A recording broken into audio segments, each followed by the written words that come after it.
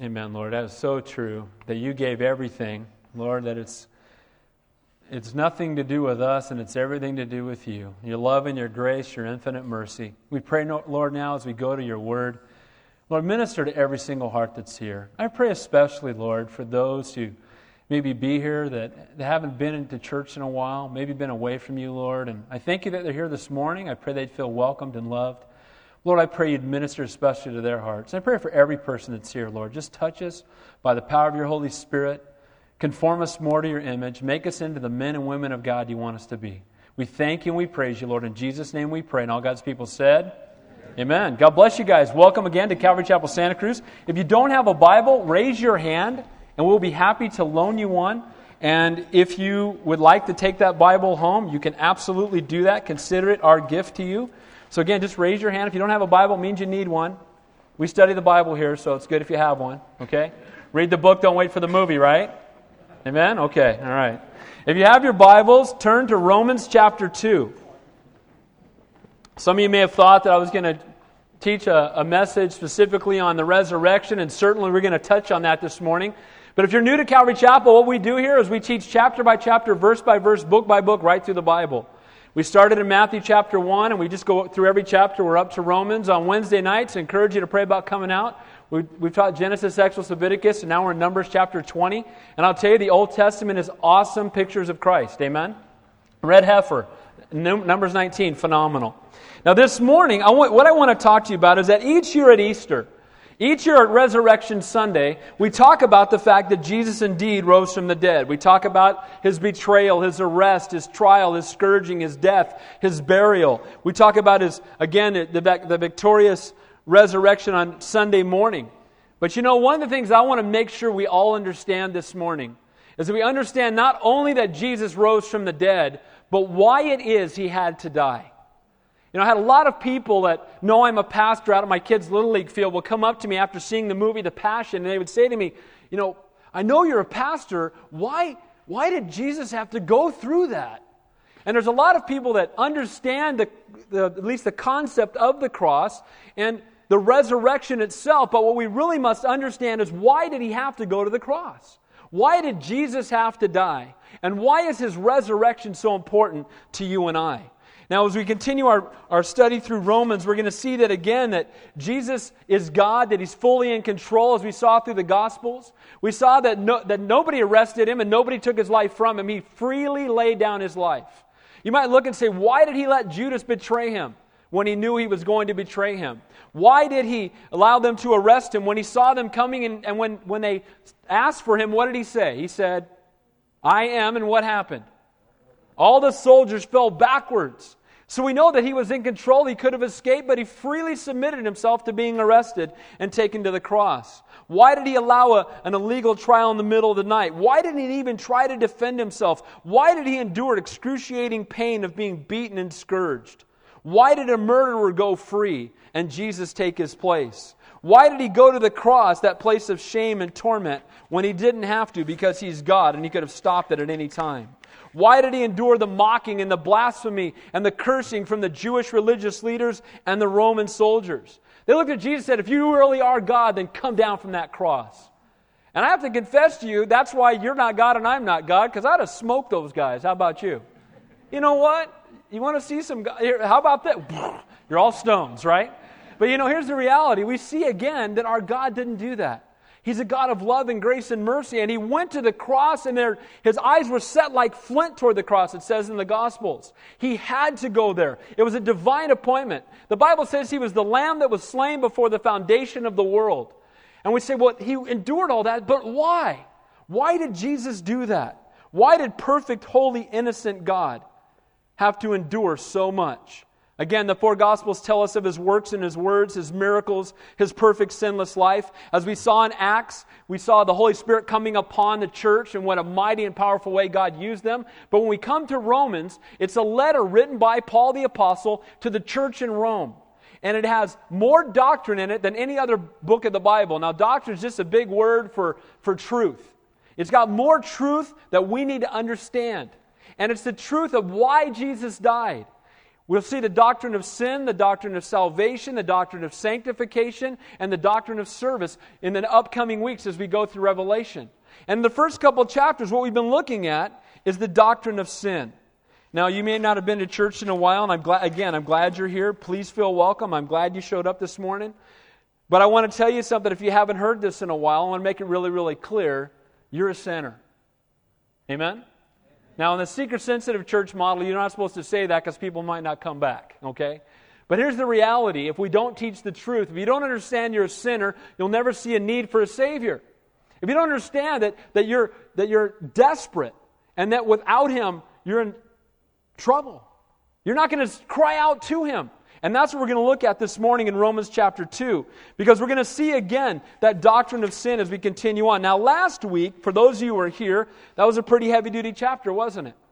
And what we saw in that chapter was Paul's exhortation or Paul's direction to the Gentile world that had turned its back completely on God, had denied Him completely, was walking without Him in their lives. And if you remember, he talked about how that God is righteous and perfect and He revealed truth to them, but they rejected it. Now, every man, woman, and child on this planet, God has given them something to understand and know that there is a God. Inwardly, He convicts us, the Holy Spirit being with us. If you're new here, we talk about this a lot. The Holy Spirit is with, in, or upon. That's what the Bible says. He's with all of mankind. They call Him their conscience. How does every person walking up and down the street know that, for the most part, harming a small child is wrong? Most people would know that's wrong, right? Most people would stop somebody from doing that, even a person that denies there's a God. How do they know that's wrong? They know it's wrong because the Holy Spirit is with them. But as Christians, the Holy Spirit goes from being with us to being in us. Amen? And we're new creations in Christ, and old things have passed away, and all things become new. And then the Bible talks about the Holy Spirit even being upon you, which is what we saw in Acts chapter 2.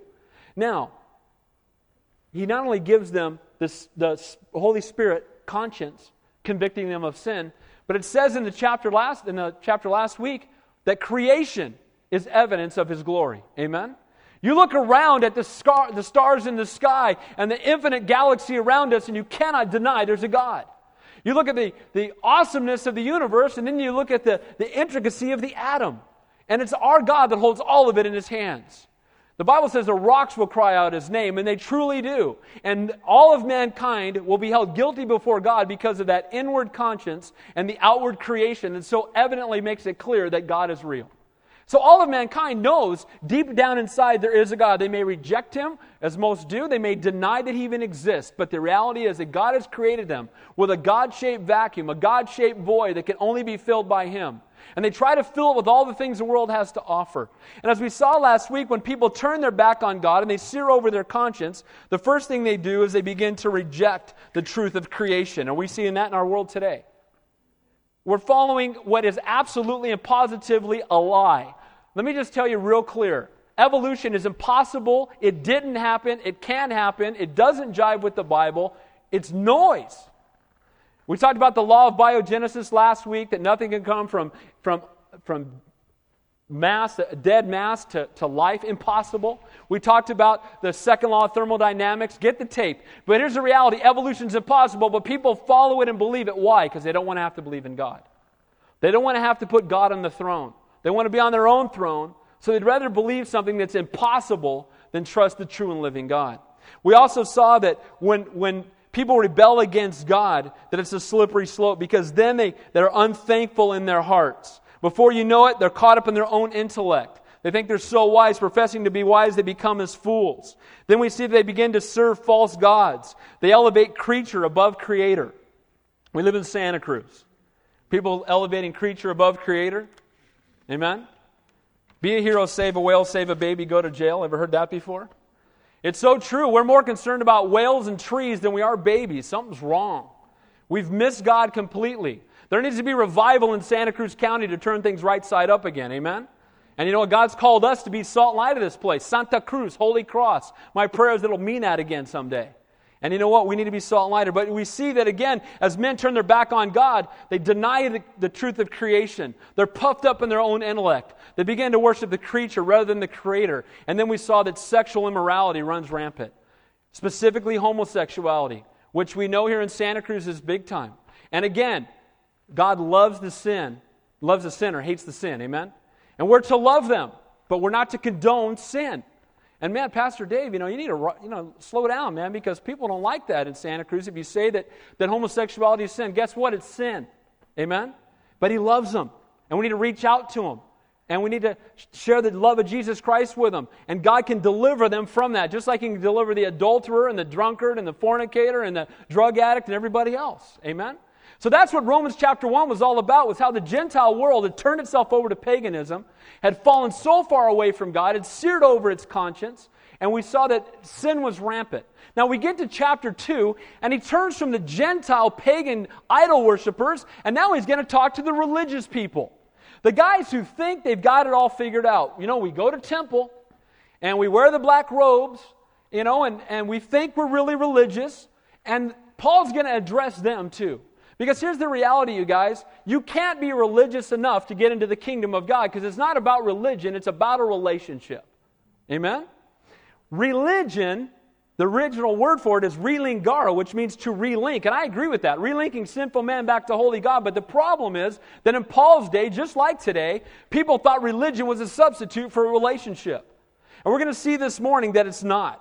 And so as we go through Romans chapter 2 this morning, we're going to see why, again, that Jesus had to die.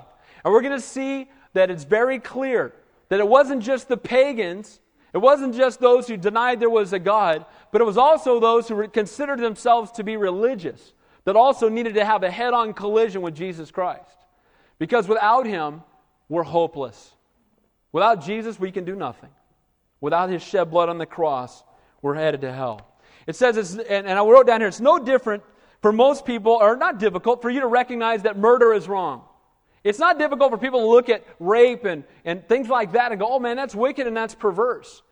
But what about the person who considers himself to be religious, who's a good citizen, who pays his taxes, who loves his wife and kids, who works hard, who coaches Little League, who volunteers at his kid's school, who gives to charity, and goes to church on occasion? Certainly he's better than a murderer.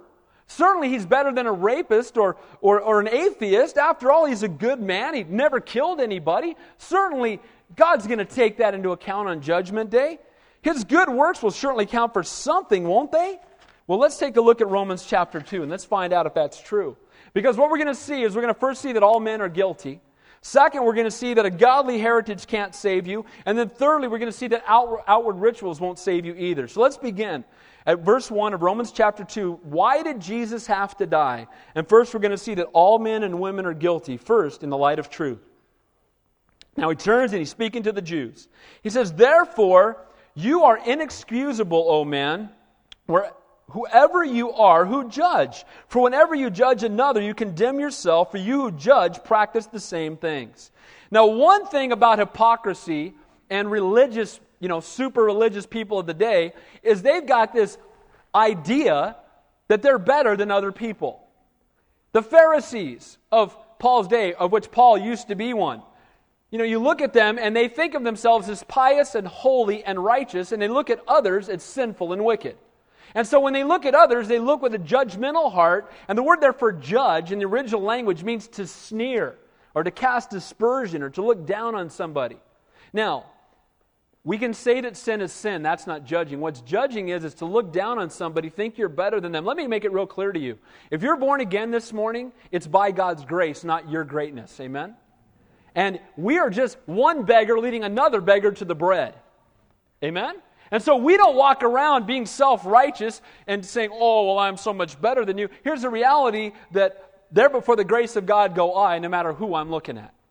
And it's by God's grace that I am saved, not of works lest any man should boast. And I should never be self-righteous, and I should never look down, and I should look and see somebody, and my heart should break for them. Lord, save them. Lord, how can I minister to them? And he looks at him and says, you guys are without excuse because you look at others and you point a finger at them and you think you're better than they are. You're self-righteous. If you're self-righteous, you are a hypocrite. Because a hypocrite is a mask wearer. Somebody pretending to be something that they're not. Pretending they're not sinners when they really are. Because we're all sinners in desperate need of a Savior. And so Paul directs them and says, you're inexcusable. You're without excuse. You're guilty. You're just as guilty as those pagans are. The last chapter, that long list of sexual immorality, you're just as guilty as they are. They might say, but I don't do those things. I don't do those things. I live in the temple. I'm perfect. No, you're not. You know what the Bible says? We might look at a murderer and say, well, I'm not a murderer, but the Bible says, Jesus said, if you look at another person with hatred in your heart, you've committed murder. How many murderers we got in the room this morning? Amen? Okay. Well, you might say, well, I've never committed adultery. I've been faithful to my wife since the day we were married. I've been faithful to my husband since the day we were married. The Bible says if you look on a woman with lust in your heart, you're an adulterer. How many adulterers we have in the room? If your hand's not up, you're lying now too. I mean, liars we got in the room, right? So here's the reality. When we look down on somebody, we're saying that somehow we're more righteous than them. And the reality is that our hearts should break for them because Jesus died for them.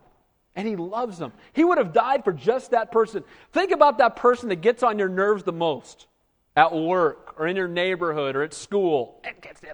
You know what I'm talking about? Right? Jesus died for them. And He loves them. And we would have died just for that person. Start praying for them. And don't be self-righteous as these guys were, because when you are, you're without excuse because you're just as much a sinner as they are. You're a sinner in desperate need of a Savior. Verse 2, but we know that the judgment of God is according to the voting of men. Is that what it says? The judgment of God is according to what's popular with culture today. Is that what it says? It says the judgment of God is according to what? Truth. Who's the truth? Jesus is the truth. John 14:6, Jesus said, I am the way, the truth, and the life, and no man comes to the Father but by me. Now, sometimes we might look and compare ourselves and hope that God grades on a curve. I'm kind of hoping God grades on a curve. Because, I'm no Charles Manson, I'm no Osama bin Laden, and I'm not, Saddam Hussein. So if God grades on a curve, I'm above those guys for sure.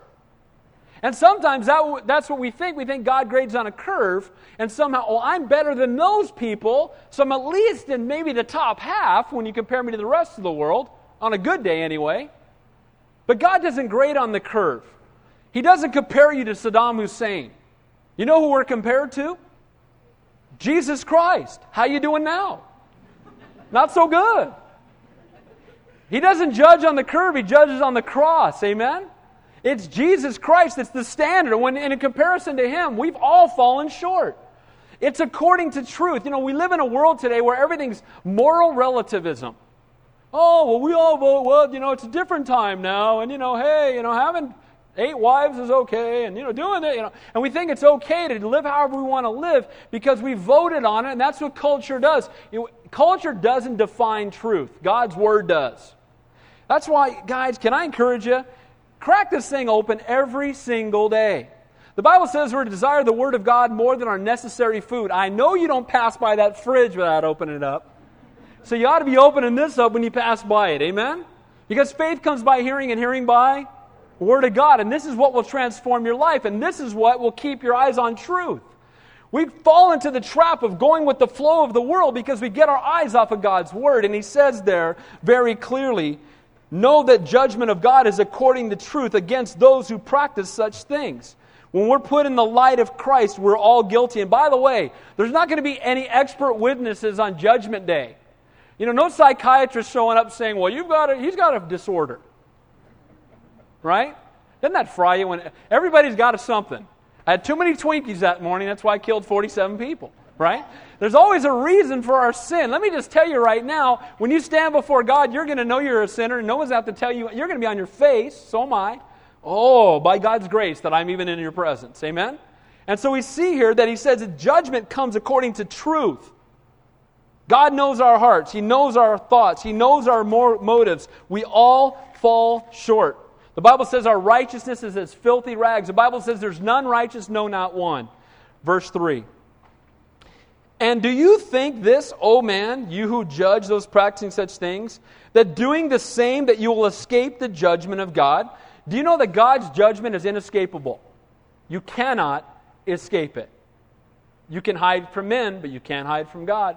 God knows where you are. God knows your heart. And one day, every knee will bow and every tongue will confess that Jesus Christ is Lord. And you know what? There's several things that we see in the Bible that bring our Savior a broken heart. But you know what? There's very few things that make Him angry. But you know one thing that really made our Savior angry? Hypocrisy. What did He do to the tables in the temple, those guys who turned His Father's house into a den of thieves? What did He do? You know, first of all, when you see these pictures of Jesus like He's some wimpy little... Jesus was not a wimp.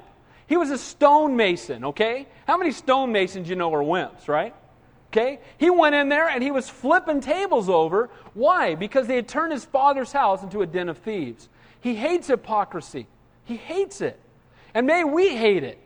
May we be honest. May we be open before God and say, you know, man, I blow it. Lord, I'm desperate for You. I mean to remain desperate for You. We may fool men, but we'll never fool God. Verse 4. Or do you despise the riches of His goodness, forbearance, and long-suffering, not knowing that the goodness of God leads you to repentance? What does it mean to despise the riches of His goodness? It means to neglect or to think against or to take for granted God's grace. May we never take God's grace for granted. May we never look at His long-suffering as permission to continue in sin. By the way, if you're right now caught up in sin that you know is wrong and you're habitually doing it, I want you to know that because you think you're getting away with it, doesn't mean that God doesn't know and God doesn't care.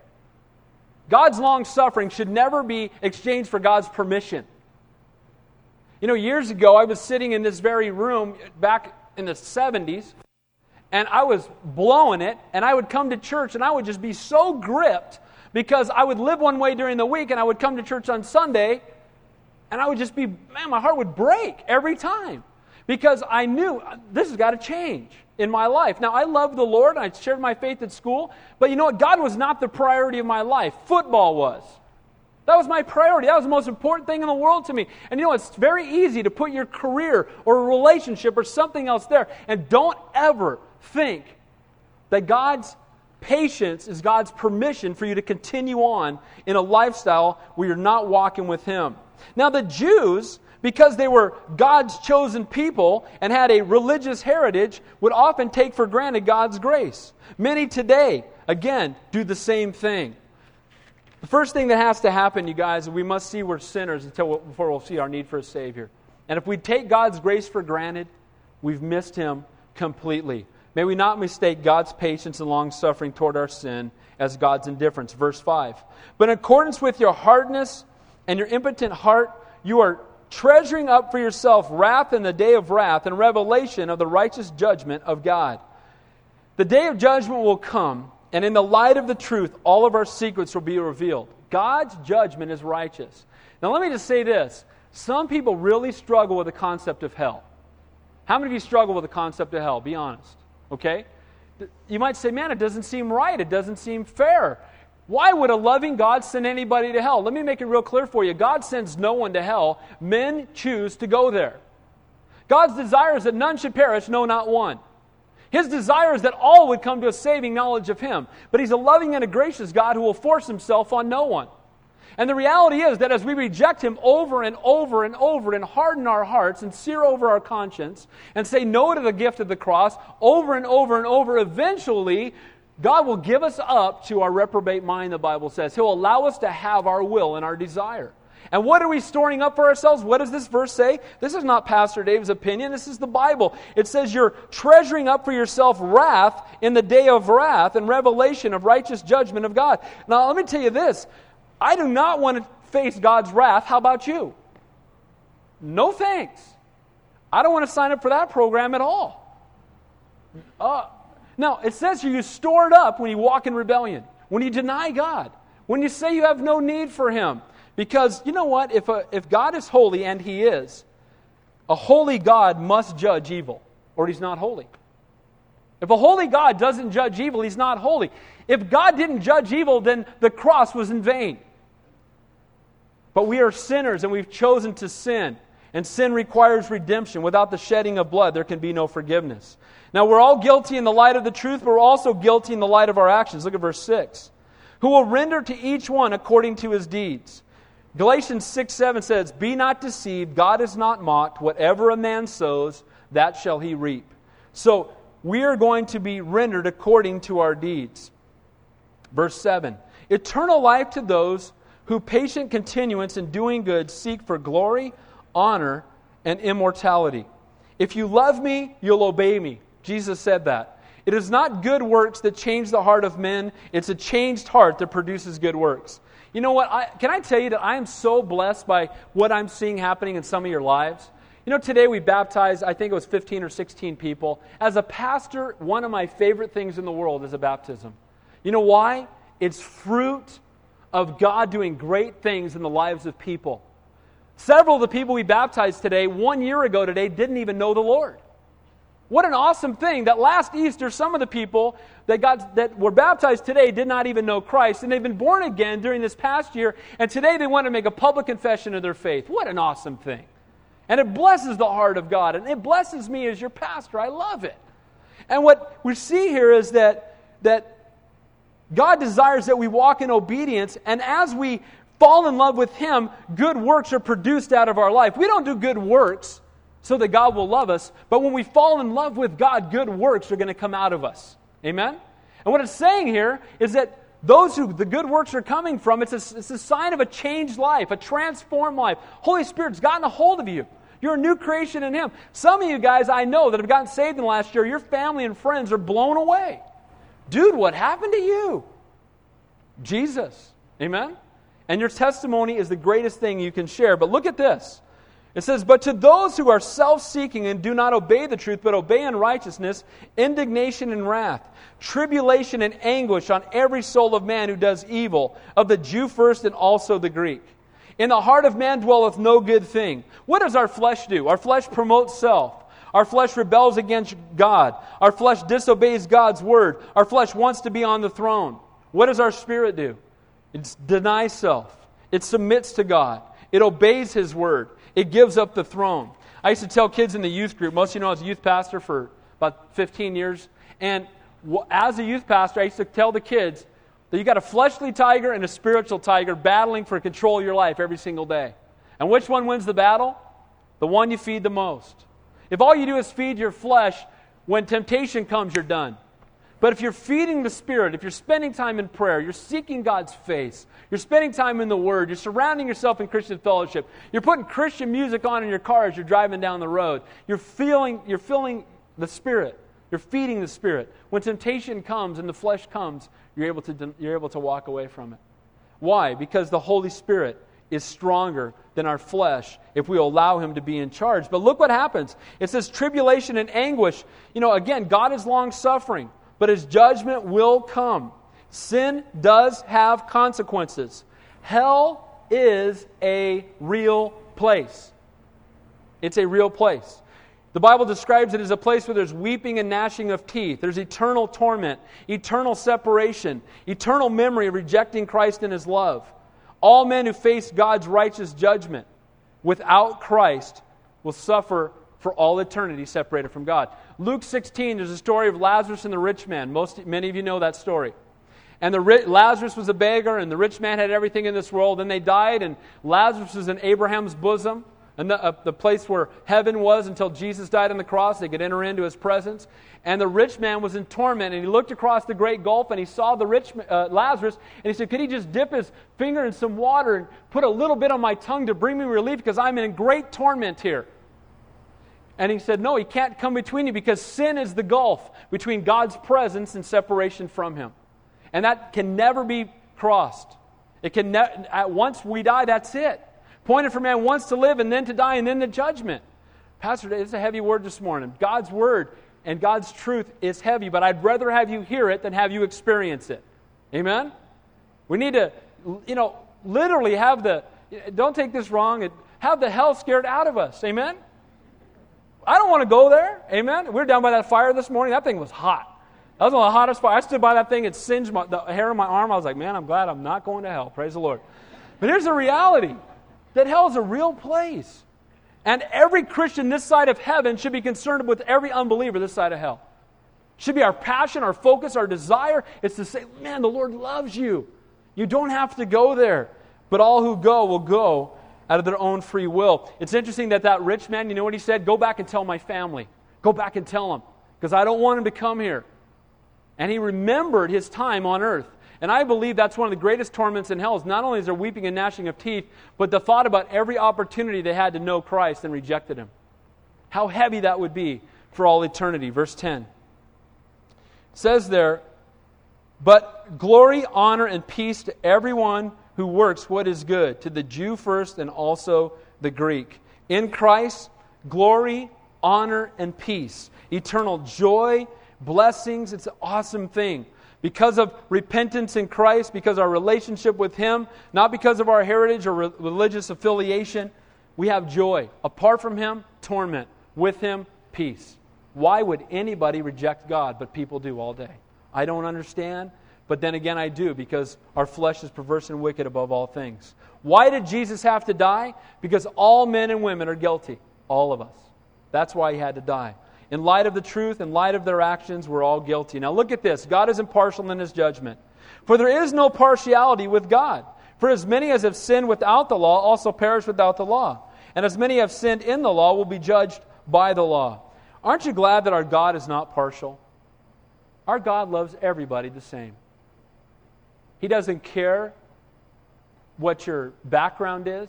He doesn't care what color your skin is. He doesn't care how much money you have. He doesn't care about any of that. He loves you. Man looks on the outward appearance, and God looks on what? Your heart. And He loves you. And He shows no partiality. And sadly, there are those walking around today that somehow think that God loves them more than other people. That blasphemes our God, because that's not what He said. For God so loved the few, the world, all of us. His desire that none should perish. There's no partiality with God. Jews expected special treatment because they were chosen of God. He loves them, but He loves the Gentiles just as much. And it says there, those who have the law will be judged by the law. You know, the Jews were going to have a greater judgment because they had the law to study. We have the book. You know, no one in the United States can say that they have had no access to this. Isn't that true? Churches on every corner, all over the place. There's Bibles everywhere. Most people have 3, 4, 5, 6, 8 Bibles in their house. We have them, we just don't read them. Right? And when we stand before God, because we've had this, we will be accountable to this. Then it says there in verse 13, for not the hearers of the law are just in the sight of God, but the doers of the law will be justified. You know what? God wants us to more than have the law in our house, more than to know what the Bible says, but God has called us to live it. Remember that sin is not bad because it's forbidden. It is forbidden because it's bad. What does that mean? God didn't forbid things because He's a no-fun bummer God and doesn't want you to have any fun. He forbid it because it will harm you, because He loves you, because He knows what's best for you. And so when we obey Him, we're saying, Lord, I trust that You know what's best for my life. When we reject it and we do our own thing, we're saying, God, I know better than You. I'm smarter than You. I have more intellect than You. I used to say to the youth group kids, hey, I'm 15. I got it all figured out, right? And sometimes that's how we feel. We think, and when we choose to sin, we're saying, God, I know better than You for my life. When we walk in obedience and saying, Lord, I trust You. Lord, I believe in You. Remember that the law does not save us, but it reveals our need for a Savior. Coming to church is a good thing, but it won't save you. Owning a Bible, great thing, but it won't save you. A godly family, a great thing, it won't save you. Having knowledge of the Word, wonderful, but it won't save you. God has not called us to know about a man, but to have an intimate relationship with the Creator of the universe. Amen? Not just know about Jesus, not just know about what it means to be a Christian, but truly to have intimate fellowship with Him. Let me ask you a question. Is Jesus Christ your best friend? Is He your best friend? If He's not, He needs to be. Amen? No other gods before me. Not just a faraway, distant God you know about, but an intimate relationship with the Creator of the universe. That's the God that we serve. Verse 14.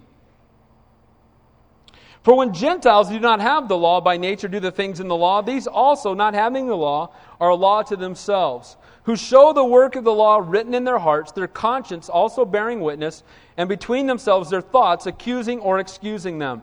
This is saying that all men are accountable. That even if they don't have the entire Bible in their hands, they still have the conscience that we talked about earlier that convicts them of sin. They still have creation around them that testifies of God's existence. And it says there, it bears witness with them. So when men sin, they know it. God will judge all men equally. He will judge all men with impartiality. All men deep down know that they are sinners. Verse 16, in that day when God will judge the secrets of men by Jesus Christ according to the popular words of men. What does it say there? According to the gospel. Again, the gospel is the standard, not what men think. According to the gospel that Paul preached, the good news of Jesus Christ, Him crucified and risen from the dead. Why did Jesus have to die? Because all men are guilty. We're guilty by our actions. We're guilty in comparison to the truth. We're guilty in the secrets of our hearts. We're all sinners. Now, that's kind of a bummer because God can have no sin in heaven, right? If God had one sin in heaven, what would He have? Earth part 2, right? One sin, this place was a train wreck. If God allowed one sin in heaven, you'd have earth all over again. Well, wait a minute. We all raised our hands and said we're sinners, so we've got a problem. A big problem. That's why Jesus had to die. Because of our sin. Because we so desperately needed someone to pay for it and we could not. Only a perfect, holy, sinless sacrifice could restore sinful man back to holy God. What can wash away my sin? Nothing but what? The blood of Jesus. Nothing else. Verse 17. Now, I want 18. I want to see this too here, clearly. Verse 17. It's really important that you understand that not only are we guilty of sin and in desperate need of a Savior, but there are several things that cannot save us. Only Christ can. Some of the things that people trust in cannot save them. We're going to see two here real quickly. Look at verse 17. Indeed, you are called a Jew, and rest on the law, and make your boast in God. Now what he says here is you rely on the law, and you boast in God as if He belongs to you. Well, He's our God. The God of Abraham, Isaac, and Jacob. He's our God. He belongs to us, and we boast in God, and He belongs to us. He's our God. And so they're trusting in their heritage, their godly, quote, godly heritage, to mean that they have a special in with God. Verse 18. And know His will, and approve the things that are excellent, being instructed out of the law. So you make your boast in God. You know what the will of God is. You approve of the things that are excellent, being instructed out of the law. You know His will through the Word. You have knowledge of the things that are more excellent. You've been instructed by the law. Verse 19.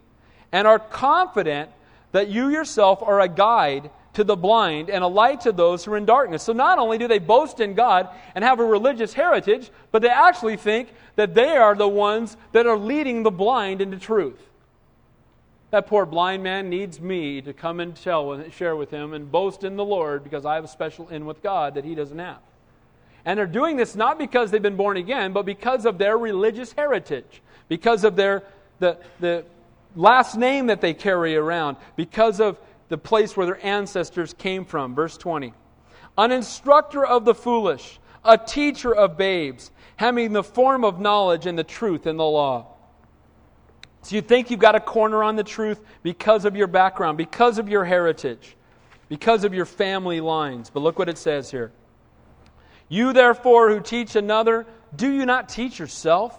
You who preach that a man should not steal, do you steal? You who say do not commit adultery, do you commit adultery? You abhor idols, do you rob temples? You who make your boast in the law, do you dishonor God through breaking the law? For the name of God is blasphemed among the Gentiles because of you, as it is written. You've got knowledge in your head, but you've got no change in your heart. You've got a religious background that you trust in, but it won't save you. It's been said that many will miss heaven by 18 inches. The distance from their head to their heart. Have a knowledge of God, but no transformed life. These guys boasted in God and boasted in being religious and having a background that spoke of them being special in some way. But here's the reality. What they simply had was pride. Pride of race, pride of religion, pride of their knowledge, but no transformation. Do as I say, not as I do. Here's what I tell you to do. And I've got this religious heritage, so I don't have to live up to it. Can I encourage you with something? Here's the reality, you guys. You're not going to get to heaven because your great-grandpa was a missionary. Amen?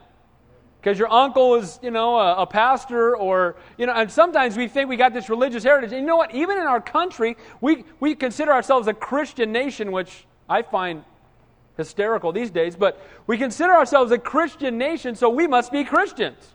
God shed His grace on thee, right?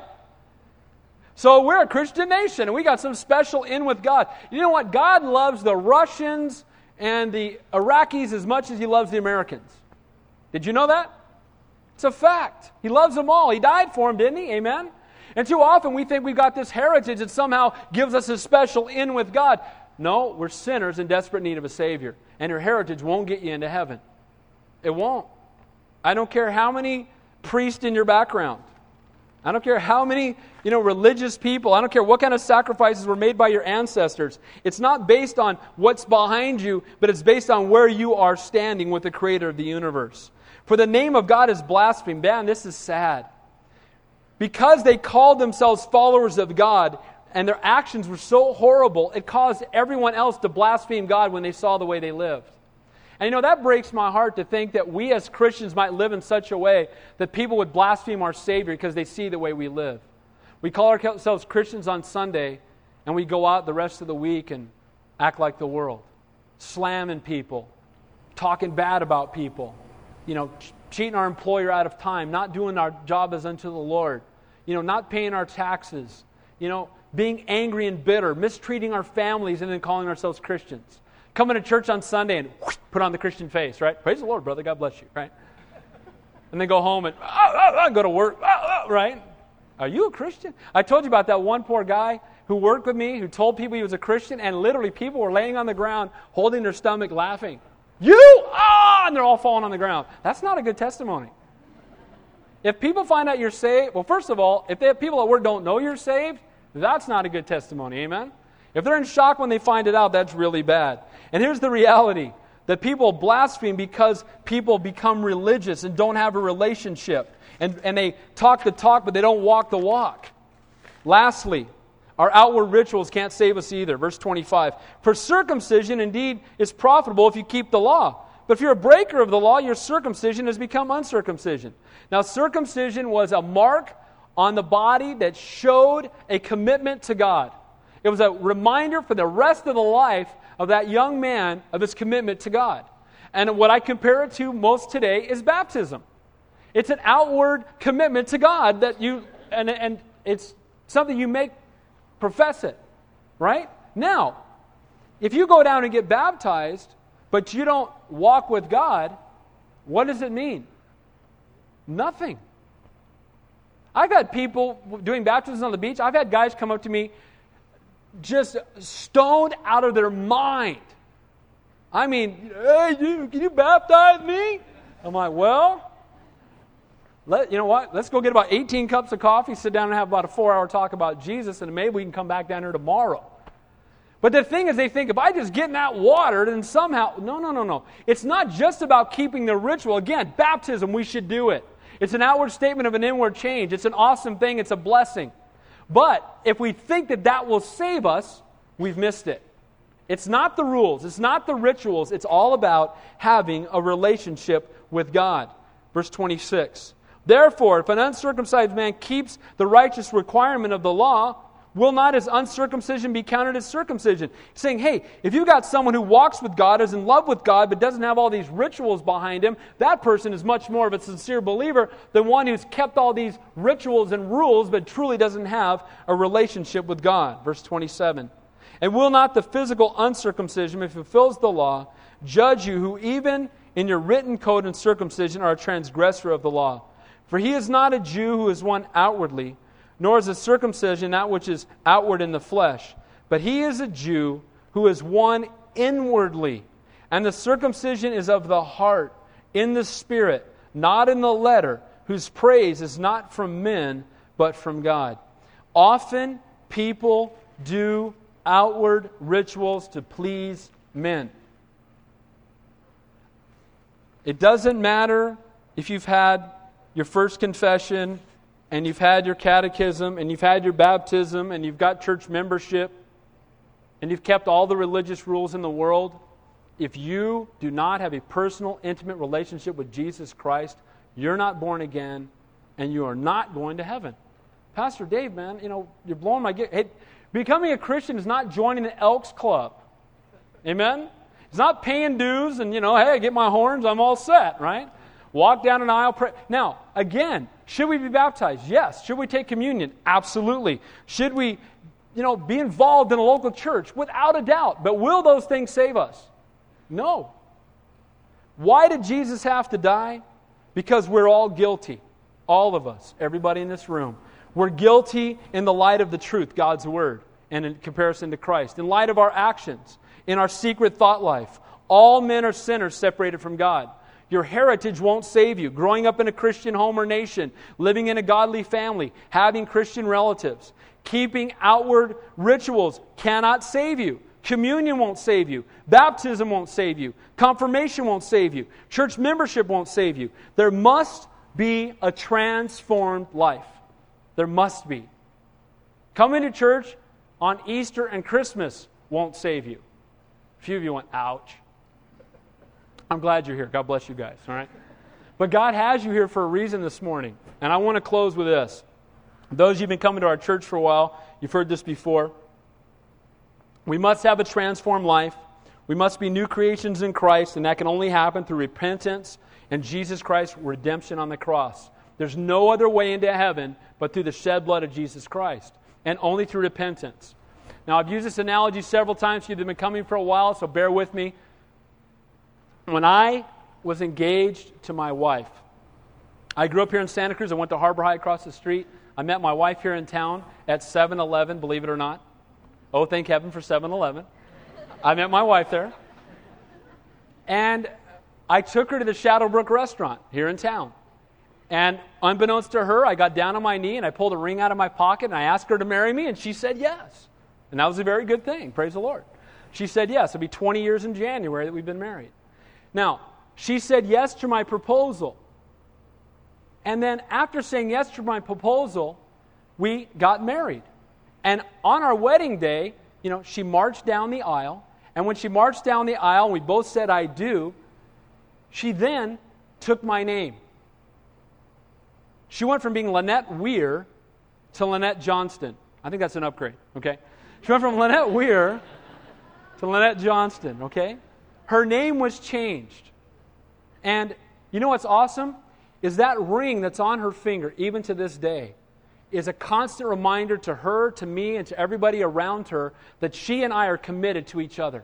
That she is mine and I am hers. That she's my wife. I love her. And we belong together for eternity. And it lets everybody know that she's mine. Now, why am I telling you this story? Because Jesus Christ proposed to every single one of us. He didn't do it on his knee at the Shadowbrook restaurant. He did it hanging on a cross at Calvary. And he said, I love you and I want you to become part of my bride. What does the Bible say the church is? The what? The bride of Christ. He says, I want you to be my bride. And he proposed to every single one of us. And when we say yes to his proposal, he doesn't give us a ring. He gives us something much greater. What does he give us? Salvation, and he gives us the Holy Spirit. The Holy Spirit comes to live inside of us, and what does that tell us? It's a 24-hour-a-day, 7-day-a-week reminder. Just like my ring on my hand, it's a reminder that we belong to the Lord, that we are a part of his bride, that we're his. And the Holy Spirit flowing out of us lets everybody know that we belong to him. Now, I want to say this, that when Jesus died on the cross, he made that universal option for us to know him, that universal proposal, but it can only be accepted individually. But when we say yes to it, his Holy Spirit comes to live inside of us, just like the ring on my wife's finger. But guess what? That is the time, then and only then, that we're allowed to take his name. Just like my wife took my name after marching down the aisle and taking the ring, when we say yes to his proposal, his Holy Spirit comes to live inside of us, then we take his name, and that name is Christian. When you say yes to the work of the cross, when you say, yes, I'm a sinner in desperate need of a Savior, when you ask him to forgive you of your sin, the Holy Spirit comes to live inside of you and you take his name.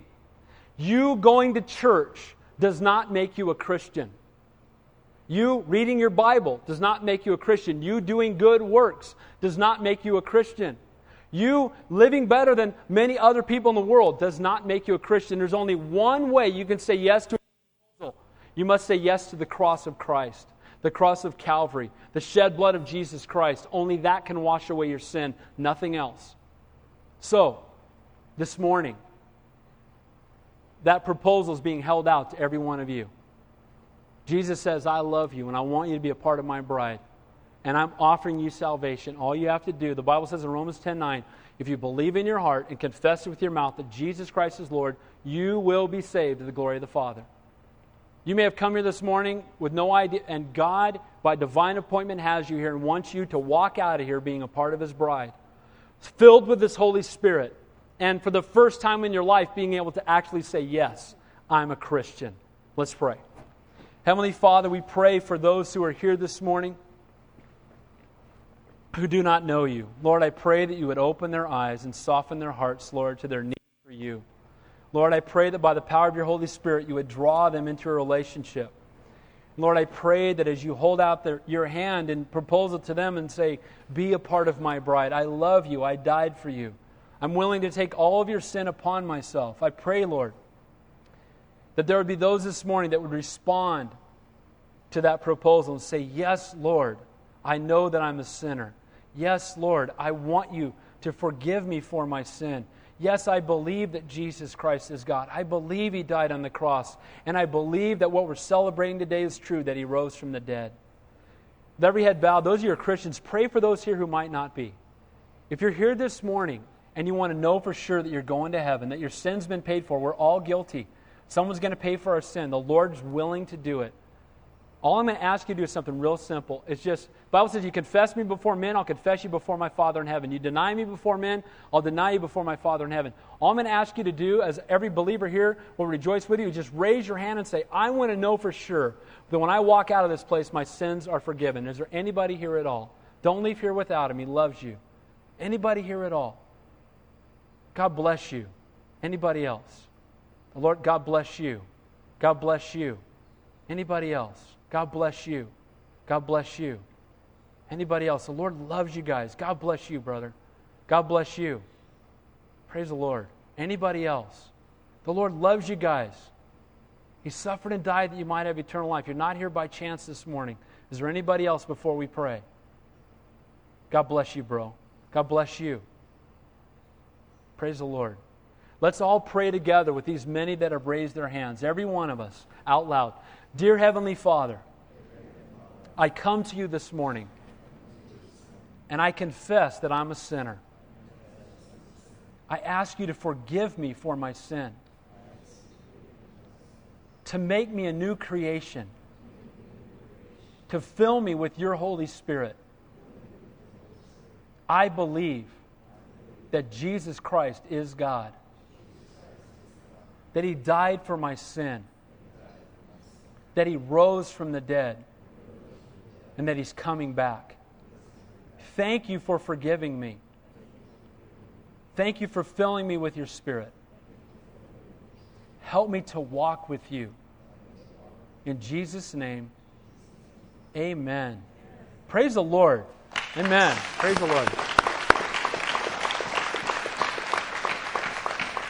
You want to know what's awesome? The Bible says that when one person comes to know Jesus Christ, that all the angels in heaven rejoice. That means there's a party up in heaven right now.